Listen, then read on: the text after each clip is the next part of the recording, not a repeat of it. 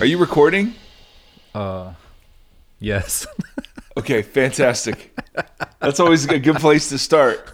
Hey, ladies and gentlemen, Michael Erie here. Welcome to the Voxology Podcast alongside Tim Stafford. We are delighted to be coming through your earbuds, earpods, speakers, car system. We're just thrilled to death to be a part of whatever it is going on in your life. Sounds weird when you put it that way. What?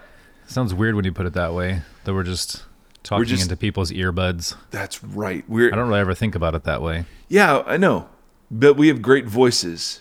We have very soothing voices. I mean, we are to podcasting what Adele is to singing. Just very, very high quality vocals. That's right. So anyway, hello everybody. We're glad that you are tuning in today. We've got a couple of things. Number one, I want to thank Tom. It was a week unlike any other week. No one was really signing up. No one showed up as no, I don't know. Nobody loves us. I know. I don't know where I was going with that. All right. So let me pick that up. So it was late in the week this week, guys, and a gentleman named Tom. I got a notification that Tom had joined the Patreon community. He looked around and saw that no one had yet joined this week and said, "Not today, Satan." And he stepped up. And so, Tom, thank you. The singular Tom. Tom from, wasn't that the MySpace guy? Yes. Tom? He's been my friend for years. Just that casual over-the-shoulder glance that he had. Oh, man, we've just lost a bunch of Gen Zers right there.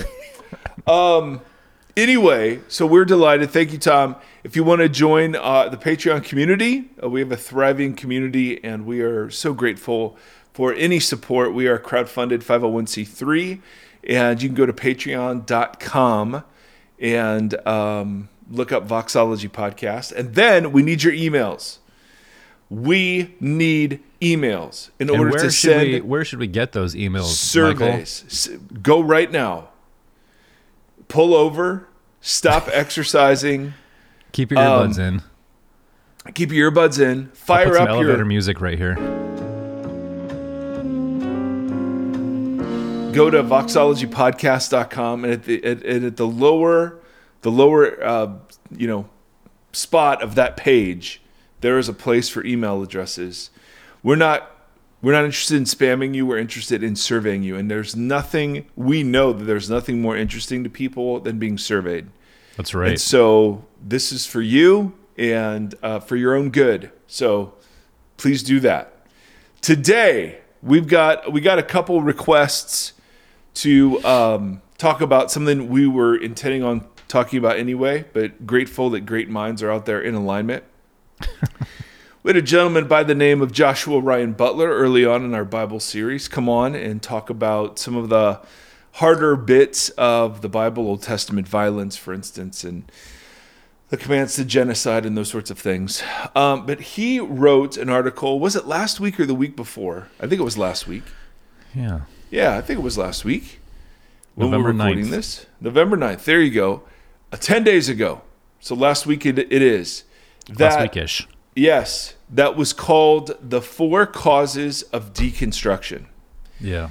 And deconstruction is something that we talk a lot about here on the old podcast. And so we opened that. We clicked upon that. Right here on the old podcast. We clicked upon that with great anticipation and read an article that was a bit, it received, let's just say, a very mixed reception out in the Twitter blogosphere. And so we'd love to talk about it because I don't know how helpful it was to people who are deconstructing, but if the measure of success is did it get a bunch of conversation started, then yes. Isn't it interesting that this is the only time in history, I'm sure it's going to continue down this path, obviously, but that you can put something out and have immediate, people from their homes on their phones, interaction and reaction to something that you wrote. That's never been a thing. No. You just write, you put your words out there and you assume whatever. Yeah, But it's now- amazing and horrifying. Yes. People used to have fan mail. You know, they would dump like big buckets of mail, literal We should mail. get fan mail. Now We it's should get like, a PO box. yeah, no, it's I want to get some absolutely snail immediate. mail. Focus, Timothy. We're gonna deconstruct Sorry. some deconstruction.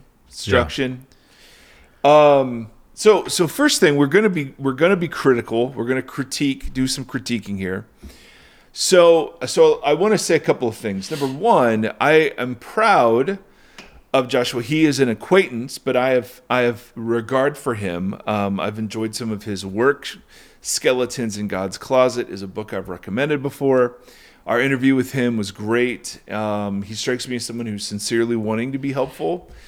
And he engaged, he's responded to some critiques. He's referenced articles that either are more nuanced or have been slightly critical and complimented the writers. I mean, so he's engaging incredibly well. He went on another podcast right away that was critical of his article. And so, there's loads of common ground there.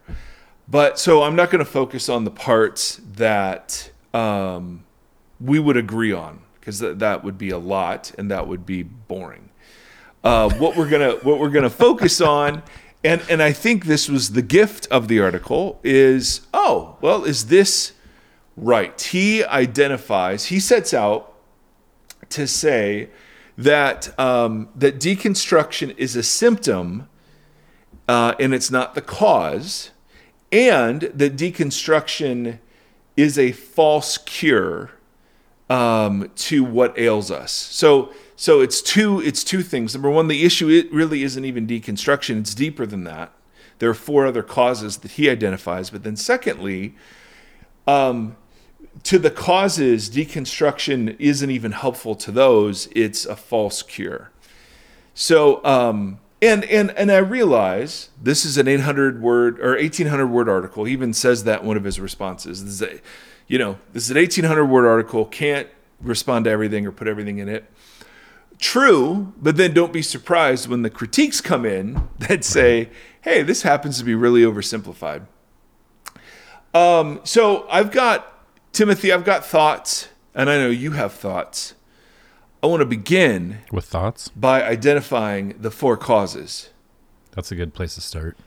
All right, and we're going to take some time to kind of respond to these in a little bit, because I want to talk about the overarching sort of message of the article. But first cause is the church hurt, and instead of deconstructing, he recommends grief and lament. Yeah. The second cause is poor teaching, and the cure then is good teaching. The third cause is desire to sin, and the remedy to that is confession and repentance. And then the last cause is street cred. And I think he means by that like doubting and skepticism and deconstructing are kind of hip now in some circles, and you can build platforms off of that. And his recommendation is to crucify your public image instead of deconstructing. So those are the causes. And so I want to start, before we get into those, and before Tim and I sort of respond to each one of those, I want to talk about the article overall. And again, this is with the assumption that Joshua would be in the room with us, and he has let us know he's listened to the podcast before, and so we want to be, we want to practice always being super gracious. But the first thing I wanted to talk about is the motif he uses in the article of diagnosis and cure. So literally, the diagnosis is church hurt. The cure is grief and lament. The diagnosis, poor teaching. The cure, good teaching. And so on. And then deconstruction is a false cure. I really think that analogy, it really hurts his cause. Yeah.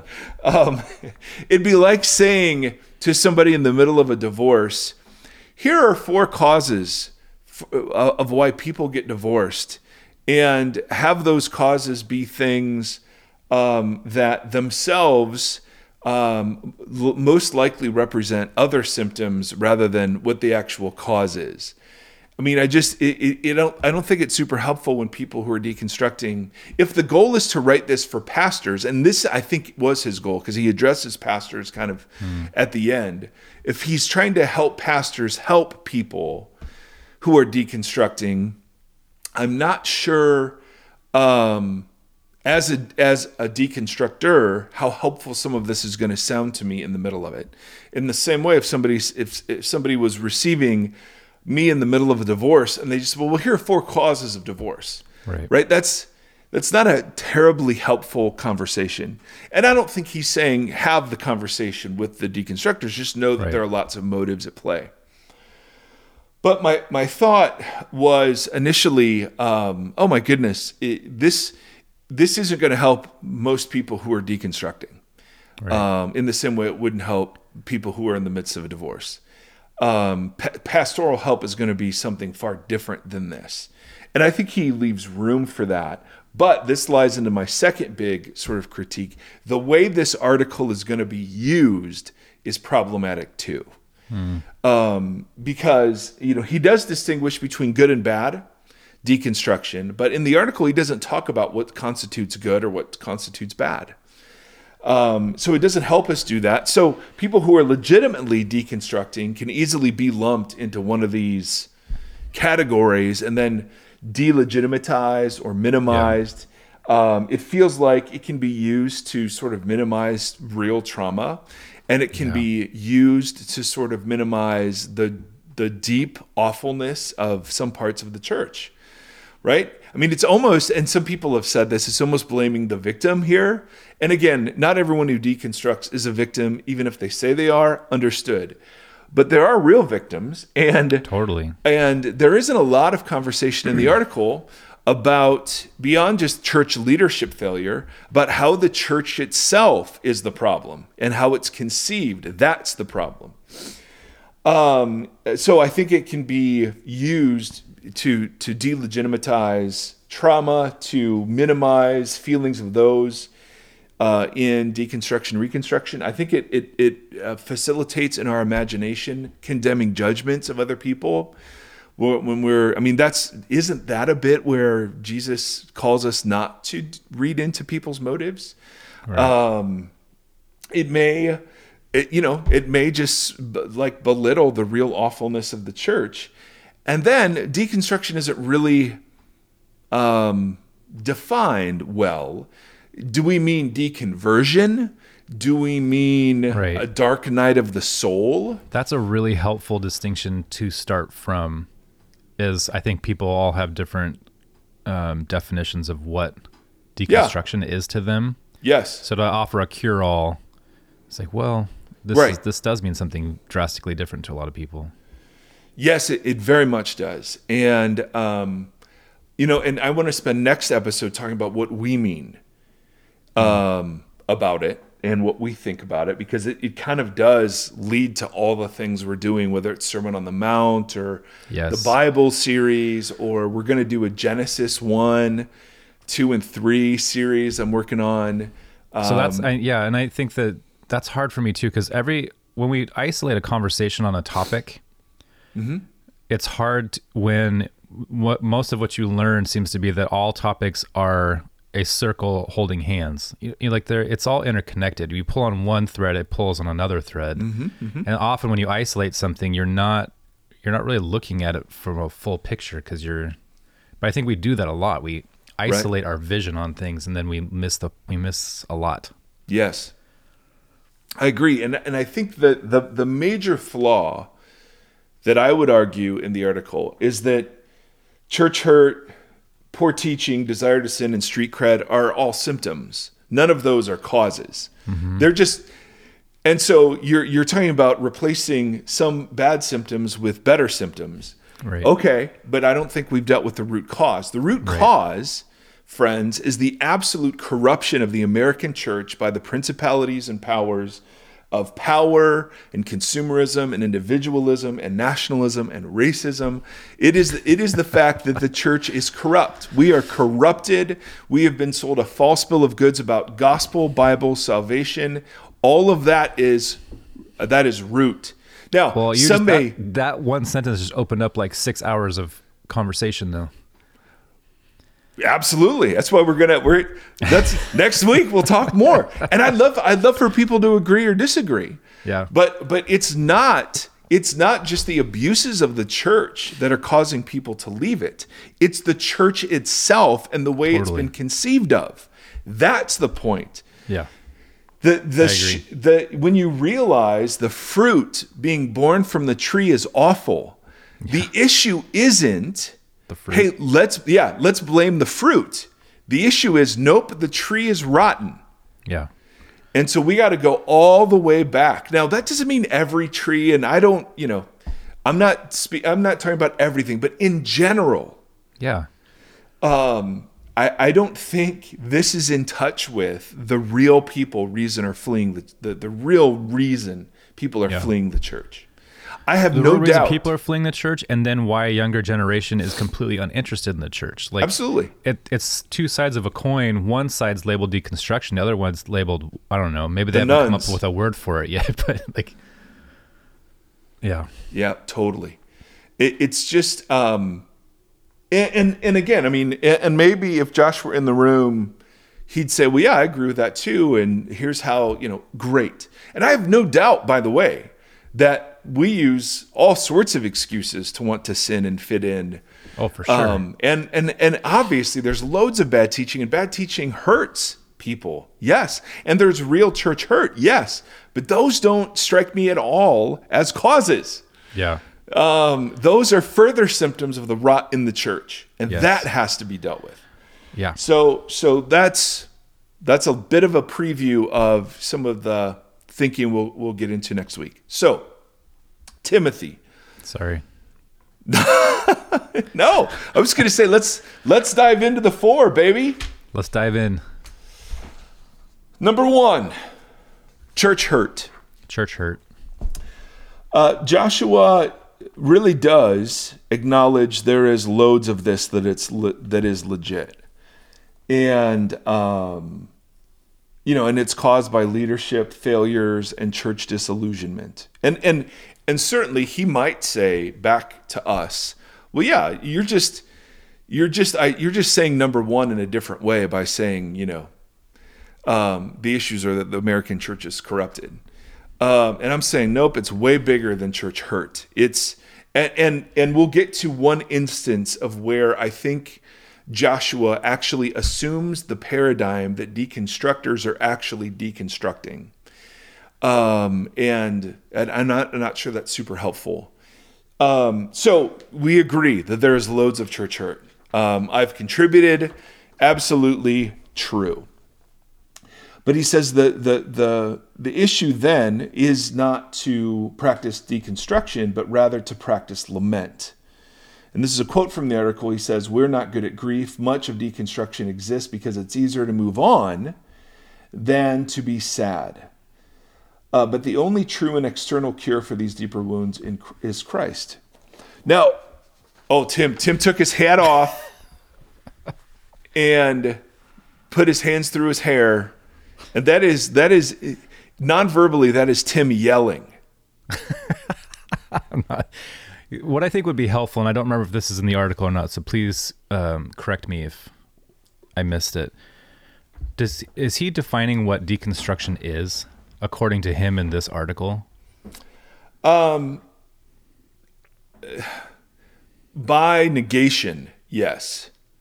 Because I think it's interesting. Like when you say you qualify church hurt, and then you say church hurt is real, but deconstruction is a false cure. Right. Identifying deconstruction in that equation is very important for what that means. Yes, and I don't think we do a good enough. He does a good enough job of defining exactly what he means here. Well, because I think some people are in the process, and I'm using air quotes for all of this. Some people are in the process of deconstruction and don't know it. Other people are in the process like, just are at the first part of it. Other people are way through it. Other people are on the other side of it. But there's not like we were handed a pamphlet that said, this is what deconstruction is, or you are in the throes of deconstruction. It's right. weird. It's weird to address something that's at this point very abstract. Well, yes. And Tim, when he says we're not good at grief, much of deconstruction exists because it's easier to move on than to be sad. I think that is absolutely not true. I think deconstructing is because we can't move on. Totally. And absolutely. And one respondent I thought had a great line. Deconstruction is the lament. It is the expression of grief. For many of us who are very serious about this, and just for the record, I think deconstruction is a very healthy and necessary process for faith. I think that's true. It doesn't always lead to what we pastors would want it to lead to, but it's a process everyone has to go through. Absolutely. And another word for it is repentance. It's rethinking my thinking. It's examining my inherited culture and comparing it to what I'm learning in the scriptures. Yeah. Which I think should be like an annual thing. I think it should be like you do Christmas in December and you do this in deconstruct June. December. Yeah, I think it should be something like a year of Jubilee, but more often that we no shave November, deconstruct December. Yeah, that ends on Jesus' birth, and you can start over again. Yeah. I remember Every Pete year. Rollins used to have something called Atheism for Lent. And so you would take 40 days to act as if God were not real. Yeah, and Henry Rollins said, I am a liar. If we're going to if we're just going to quote Rollinses to each other, then I've got no more Rollinses at that point. I'm out of Rollinses. So I don't think, like for some, maybe deconstructing's moving on, but this is grief. This is hurt. This is not easy, and it's not, I don't know. It just, that feels like a false dichotomy. You either sit in it, you sit in sadness, or you move on. And we're saying, no, that this is part of the sadness. Part of the sadness is realizing all these people, not all of them, but some of them that I really looked up to when I was younger, and now you see the fruit of some of their lives, you're just like, well, that's really disappointing. That feels like grief to me. Yes. So yes, I'm grieving, but that grieving includes something. Lament just isn't, boy, this sucks. Lament is also protest. Lament is also very active, right? Lament is calling out what's wrong. Mm-hmm. That's part of what deconstructing is. So if he just means lament in terms of, well, God, please do something about this. Yes, but that's not all lament is. Yes, and do it. Not only that, but church hurt is much bigger than just leadership failures. yes.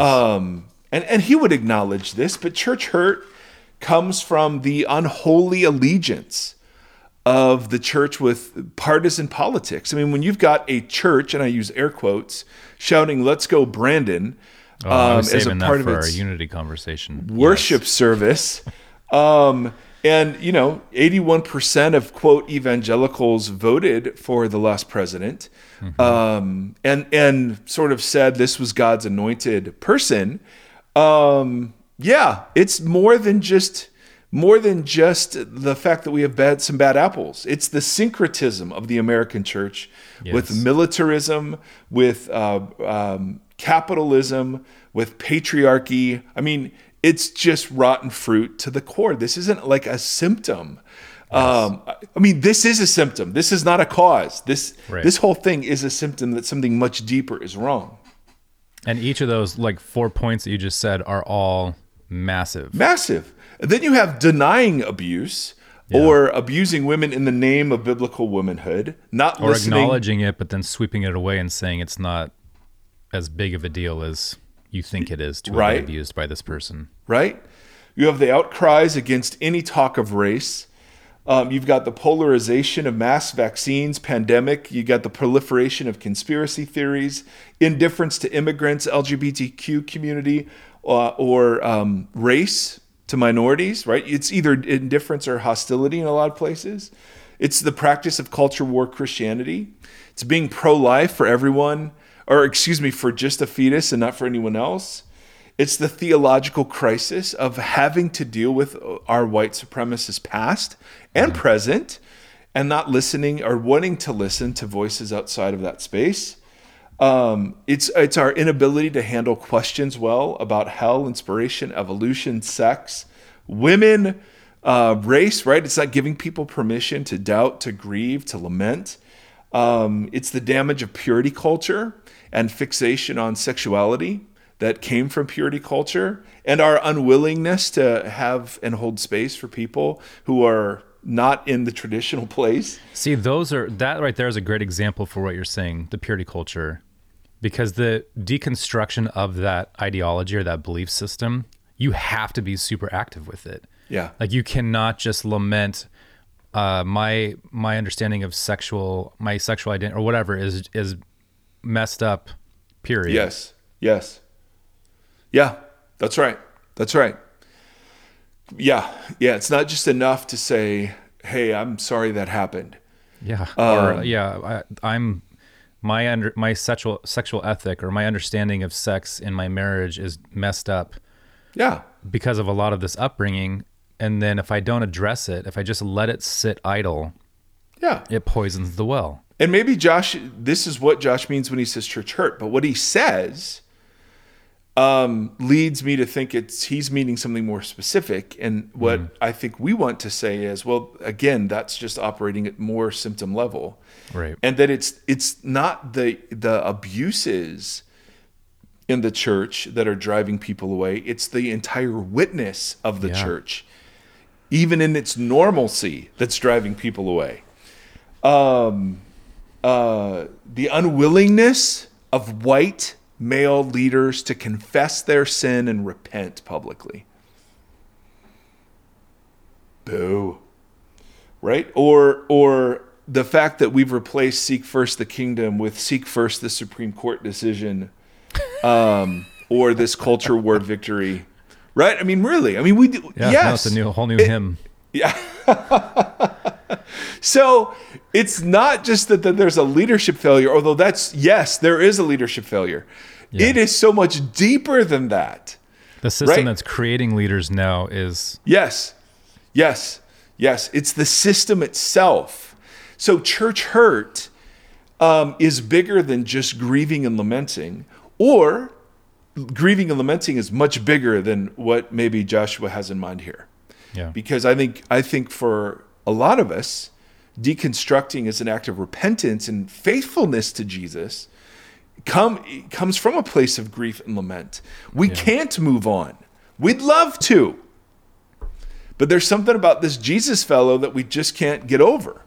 And when we look at Jesus and then we look at me and we look at the community, how can we not grieve in ways that then provoke us to act, to protest, to try to build something different? Right? Yes. Amen. That's church hurt. Number two. No, I mean, this is such great conversation provoker. Yeah. Number two, poor teaching. And he gives the example of Genesis 1.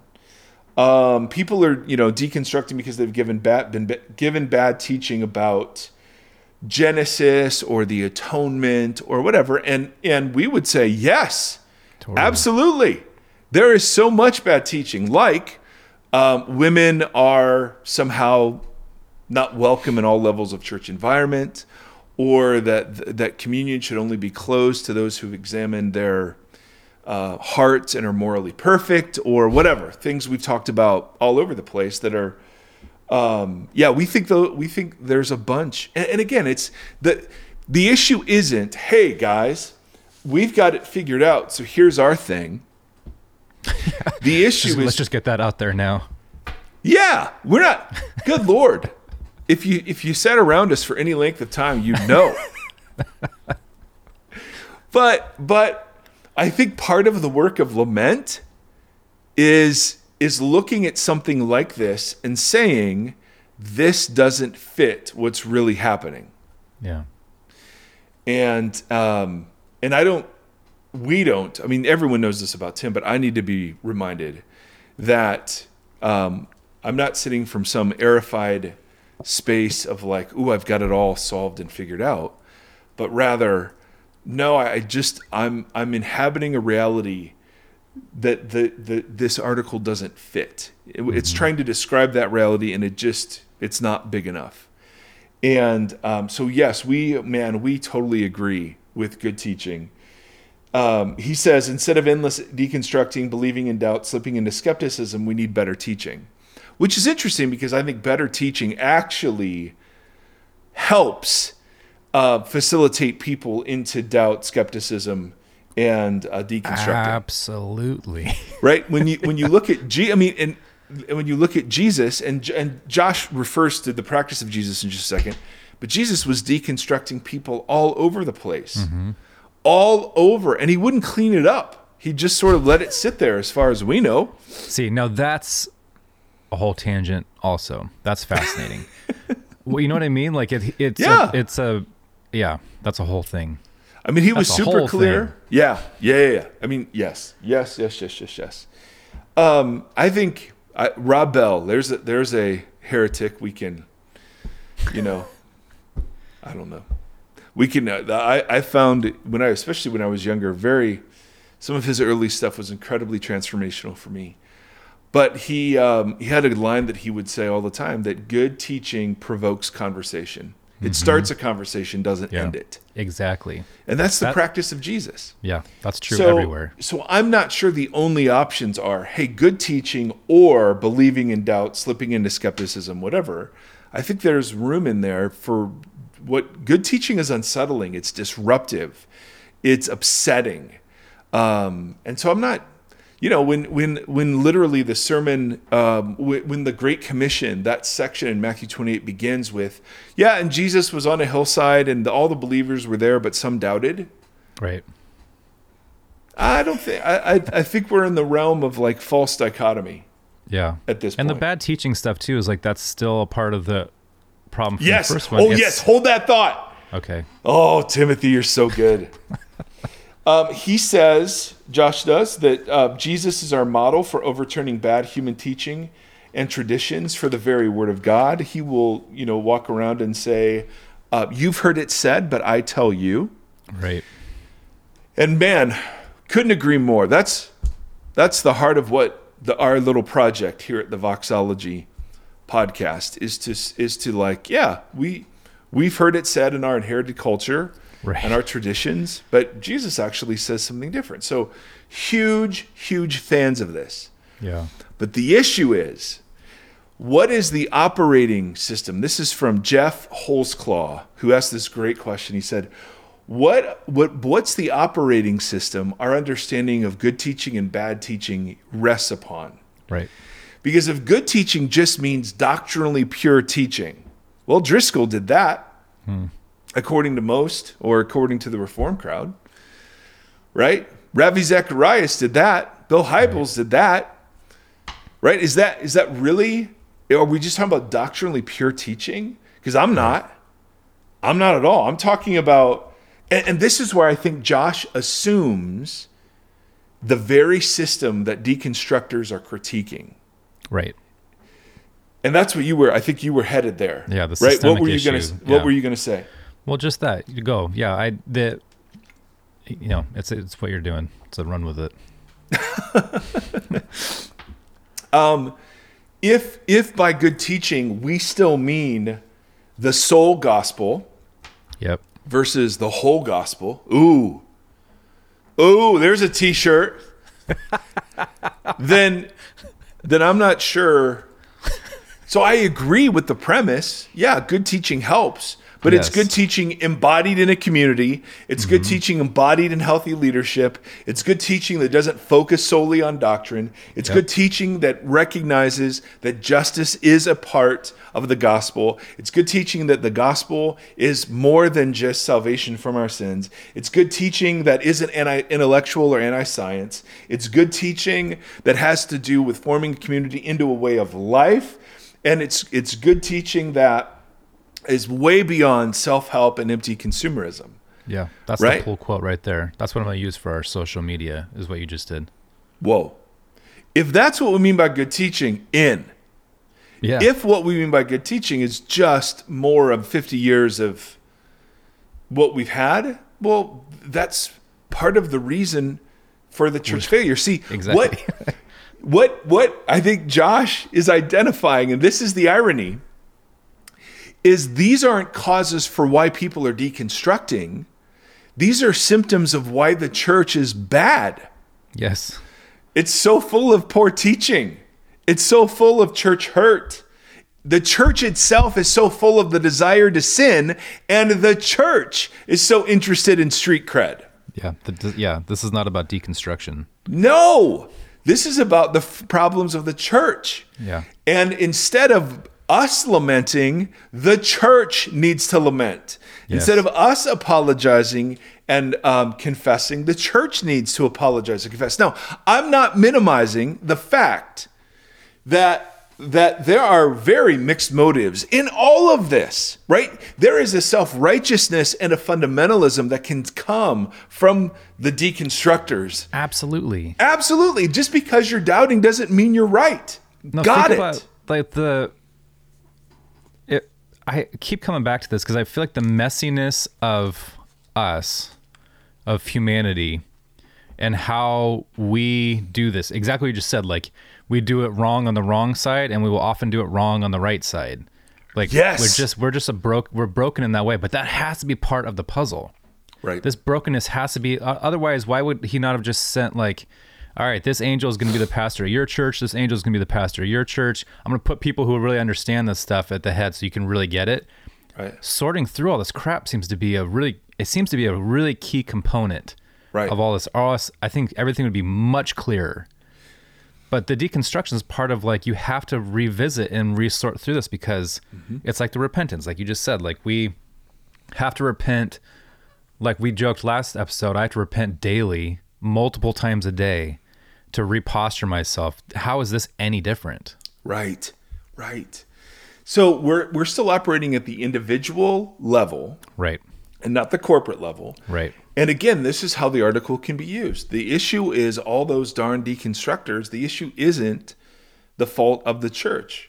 Right. And man, I when I see people falling away, there are times those people who are specifically enemies of the faith get named by Paul. But, you know, it's very often the church that's the problem. And the church is the audience that's being addressed in correction. Right. So anyway, good teaching, fans, absolutely. But it's a lot define bigger than 30-minute sermon, you know, hermeneutically sealed and tight exegesis. Although fans, big fans of that. Well, plus too, with good teaching or just information, like I was talking to my wife about how Jesus and John Wayne, how that book has come up in a lot of different articles that I've been reading on different topics, like not just about like evangelical, I'm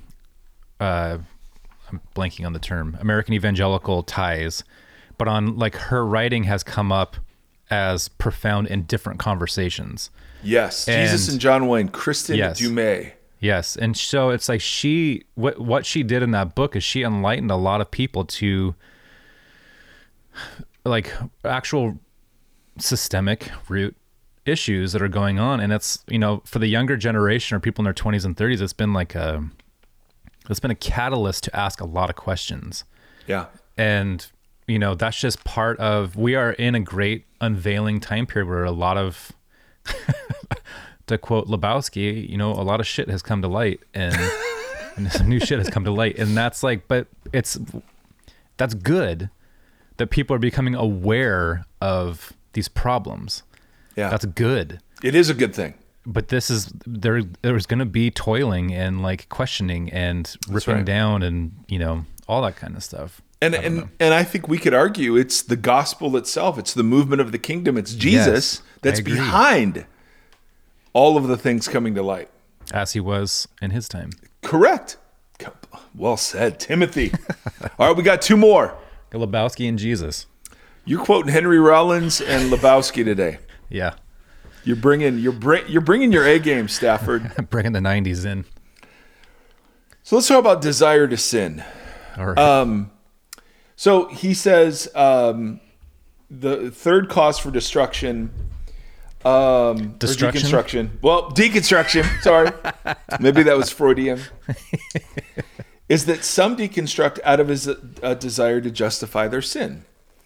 Butler notes how often intellectual deconstruction coincides with personal sin, and argues that people ask why God has left them when in reality it's they who have left and walked away from God.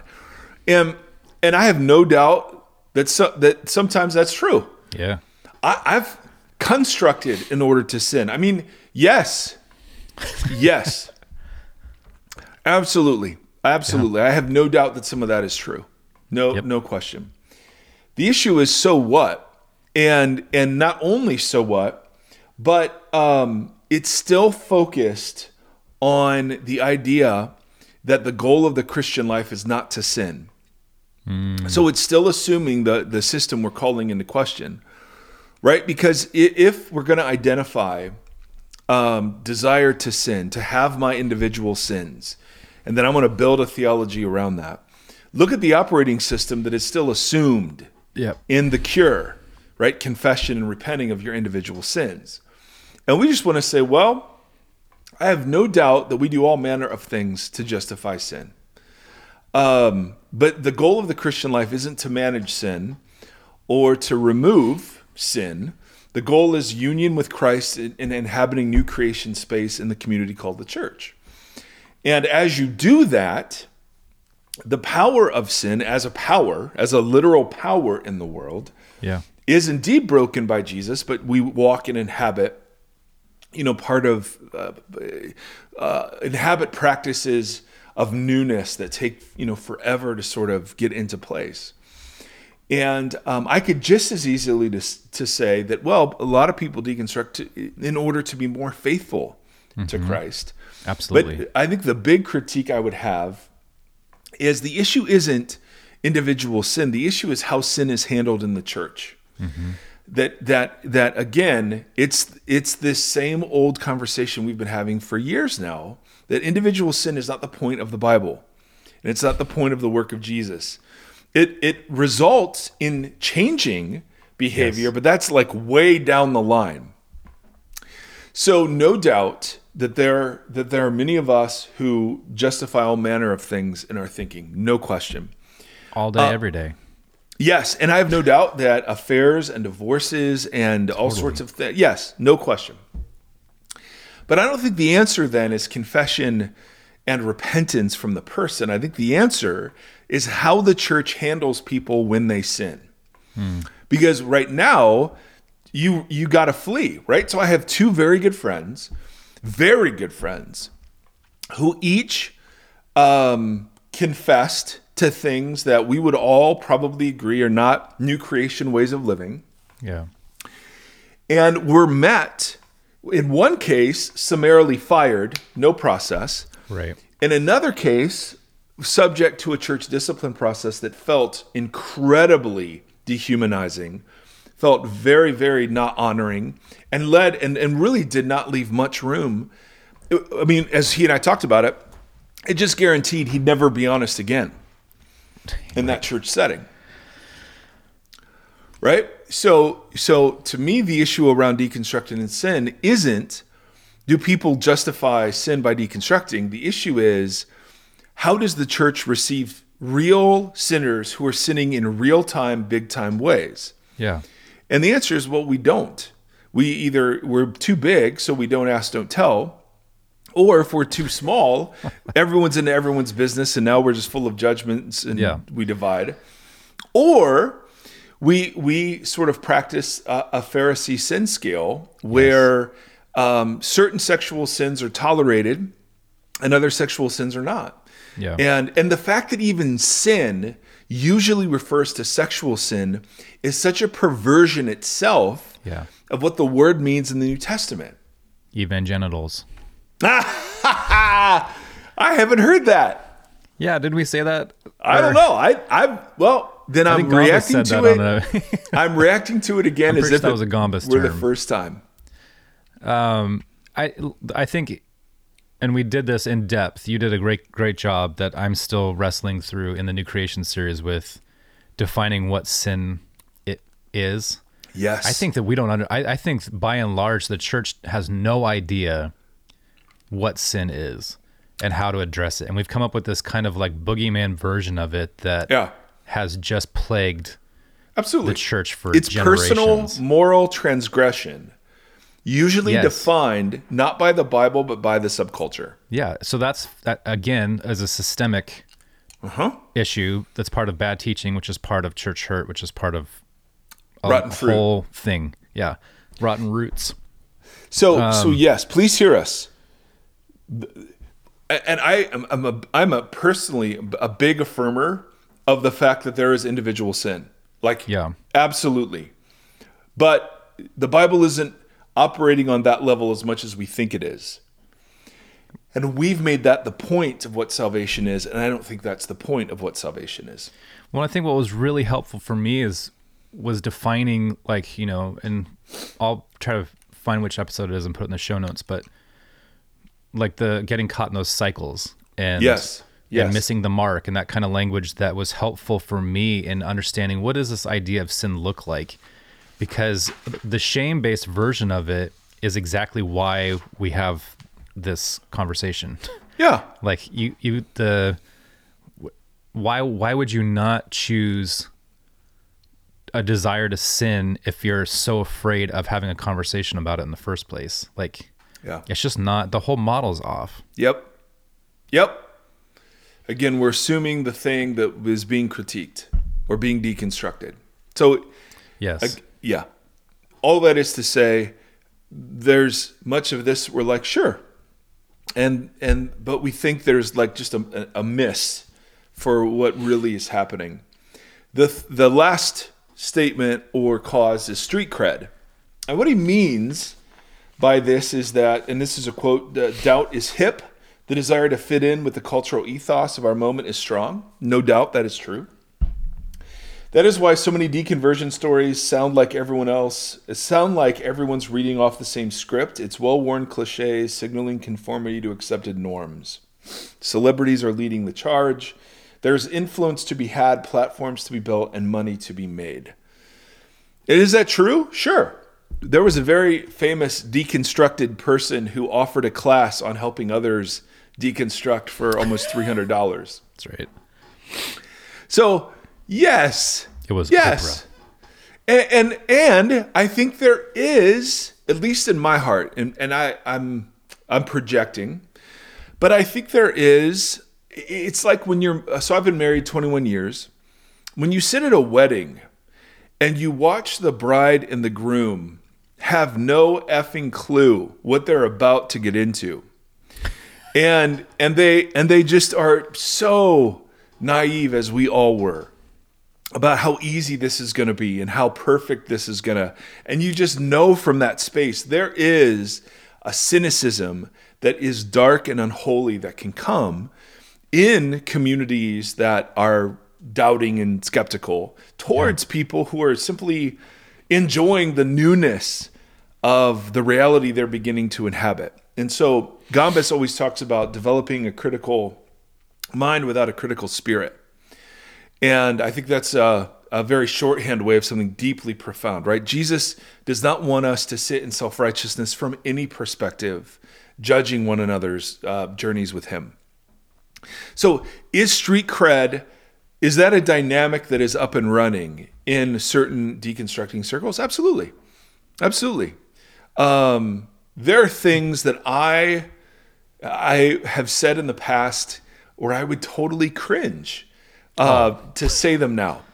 we we had an example from social media of a guy giving kind of like a how amazing is Jesus' sacrifice for us, and it was like no, like, and Tim spoke for both of us when he said we've probably given talks like this. Yes, and that space can very easily be a space that does press a conformity into its own, that does press a self-righteousness, and certainly there is money to be made, influence to be had. But that was true in Paul's day too, with the false gospel of Jesus, right? I mean, that's nothing new. That's always been the case. And there's also street cred to not deconstruct. Yeah, I was gonna say, you can have platform buildings everywhere. Yeah, well, I mean, I've been uninvited because I had questions about hell. I was uninvited from a major organization I'd done a lot of work with. I've had people tell friends of mine, yeah, Mike used to be, a really Jesus-loving, Bible-loving guy, but now he's sort of off into whatever. And okay, that does have effects. It's not just that there's money. There's money to be made in writing articles that say, here are 4 reasons people deconstruct. Right. So this does not just apply to people who are deconstructing. So again, it's yes, but to me, it's a reflection. That itself is a symptom of the deeper problem of the churches being enamored with street cred. The church has to be hippie, uncool, relevant, whatever. So, Timothy. I think this one also has to do with, and I may be totally wrong with this, but I think this also has to do with not having as much open dialogue within the church, so that the things that people are fleeing to or creating platforms out of, often it's because they don't have a place to have that conversation within the church. Yep. And we've talked about that often with like the separation between a pastor and the congregation, like just this huge hierarchy that's created really big like chasms between people. And you just can't have some of these conversations. Like if someone is questioning or hurting or deconstructing and they don't feel like they can have that conversation with people in the church walls, they'll probably go and have it somewhere else. Yeah. Yep. And if it is for street cred or for however you want to define that term, right. It'd be much more helpful if that was in a community of people that were having those conversations together. Yes. Ooh. So, Josh, if you end up listening to this, you're a good man. Thank you for being receptive to critique. Very grateful for that. You're always welcome to come on, and if you want to have the last word on this, please feel free. But, for us, I think it really sets a table for a conversation I want us to have. Maybe not next episode because it's Thanksgiving. Maybe the episode after. I don't know. I cook a mean turkey, Tim. I'm not gonna lie. Prove it. Oh, dude, bro, you don't even know how moist that sucker is. And there's some secret ingredients that are involved that I will not share publicly. And a technique. I have a technique, Tim, that keeps the moisture in. You can really massage the turkey. No, yes. I'm not going to lie. I mean, there is olive oil and a full turkey massage that is involved. Yeah. But that's merely the first step after the turkey is unveiled to the world. But I can appreciate that. I hate dry turkey. No, Tim, no. I mean, and obviously gravy covers a multitude of sins when it comes to the turkey. I don't like gravy. I don't either. That turkey's really got to be good. You know what? When I first started cooking the turkey, I was so afraid of screwing it up. I would do a baked ham as well, just in case. Now I gotta say, man, I think I've got it down. All that is to say, I don't know. The only thing I'll be deconstructing is calories. Maybe next week, but I think this is worth an episode or two. And man, I'd love dear listener, singular. We'd love to hear your thought. Yes, well, we'd love to hear your thought and reaction. What do you think about all this?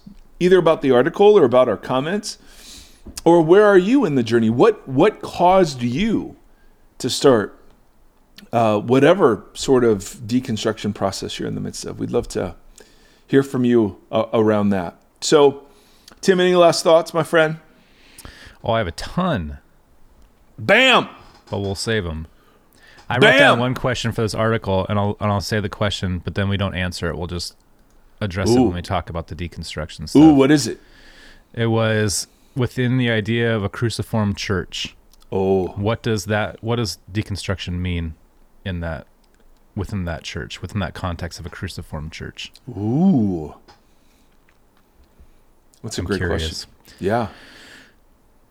And within the last conversation on church unity too, I think that has huge implications for what often a lot of these causes of deconstruction are from a lack of what Gambas was bringing last week. And so within that conversation, but I also have a ton of questions about the church unity thing in a 2021 setting versus an Apostle Paul setting. Yes. Social media adds a whole different level. Yeah, we're a very interconnected world, so it's really difficult to understand, especially for folks who are in ministry and are trying to bring people to church. Everyone's in ministry, Tim. That's correct. I'm sorry. People who are employed in ministry and are trying to bring people to church. Yeah. But the church is, it just... That's it, man. We're literally sitting at our little church in Tennessee trying to figure out how do we inhabit new creation dynamics in the midst of all of this craziness? You guys should broadcast that conversation. Well, I guess we could. I think it would be interesting. Yeah. That's the thing, too, that you know, it's easy for people who think about this stuff all the time to have these conversations, like whether you're a pastor or an author or you get paid and you have the time to put into this.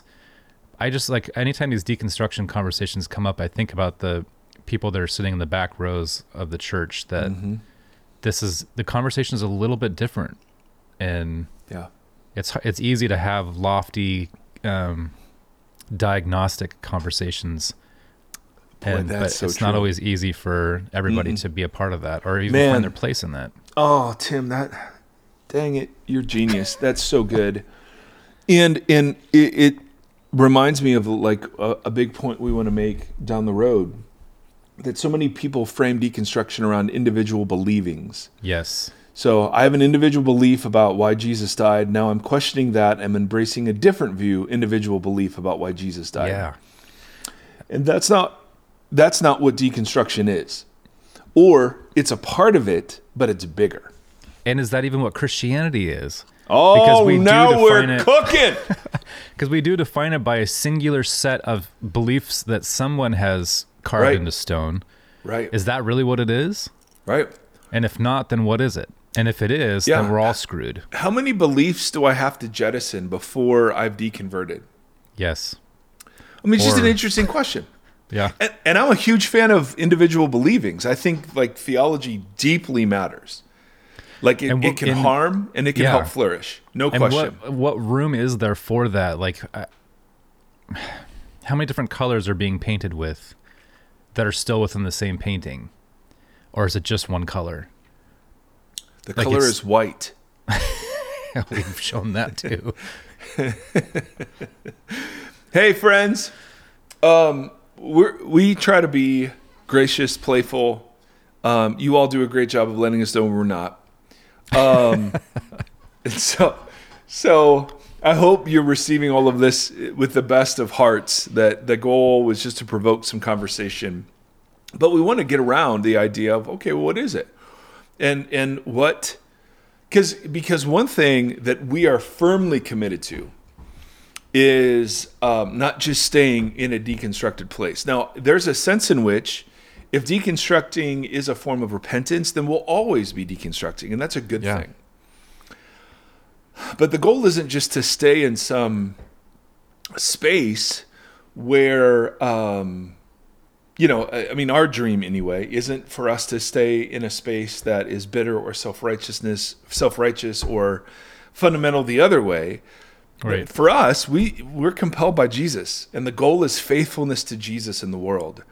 And the problem is we have to fight through the weight of Christianity sometimes to follow Jesus.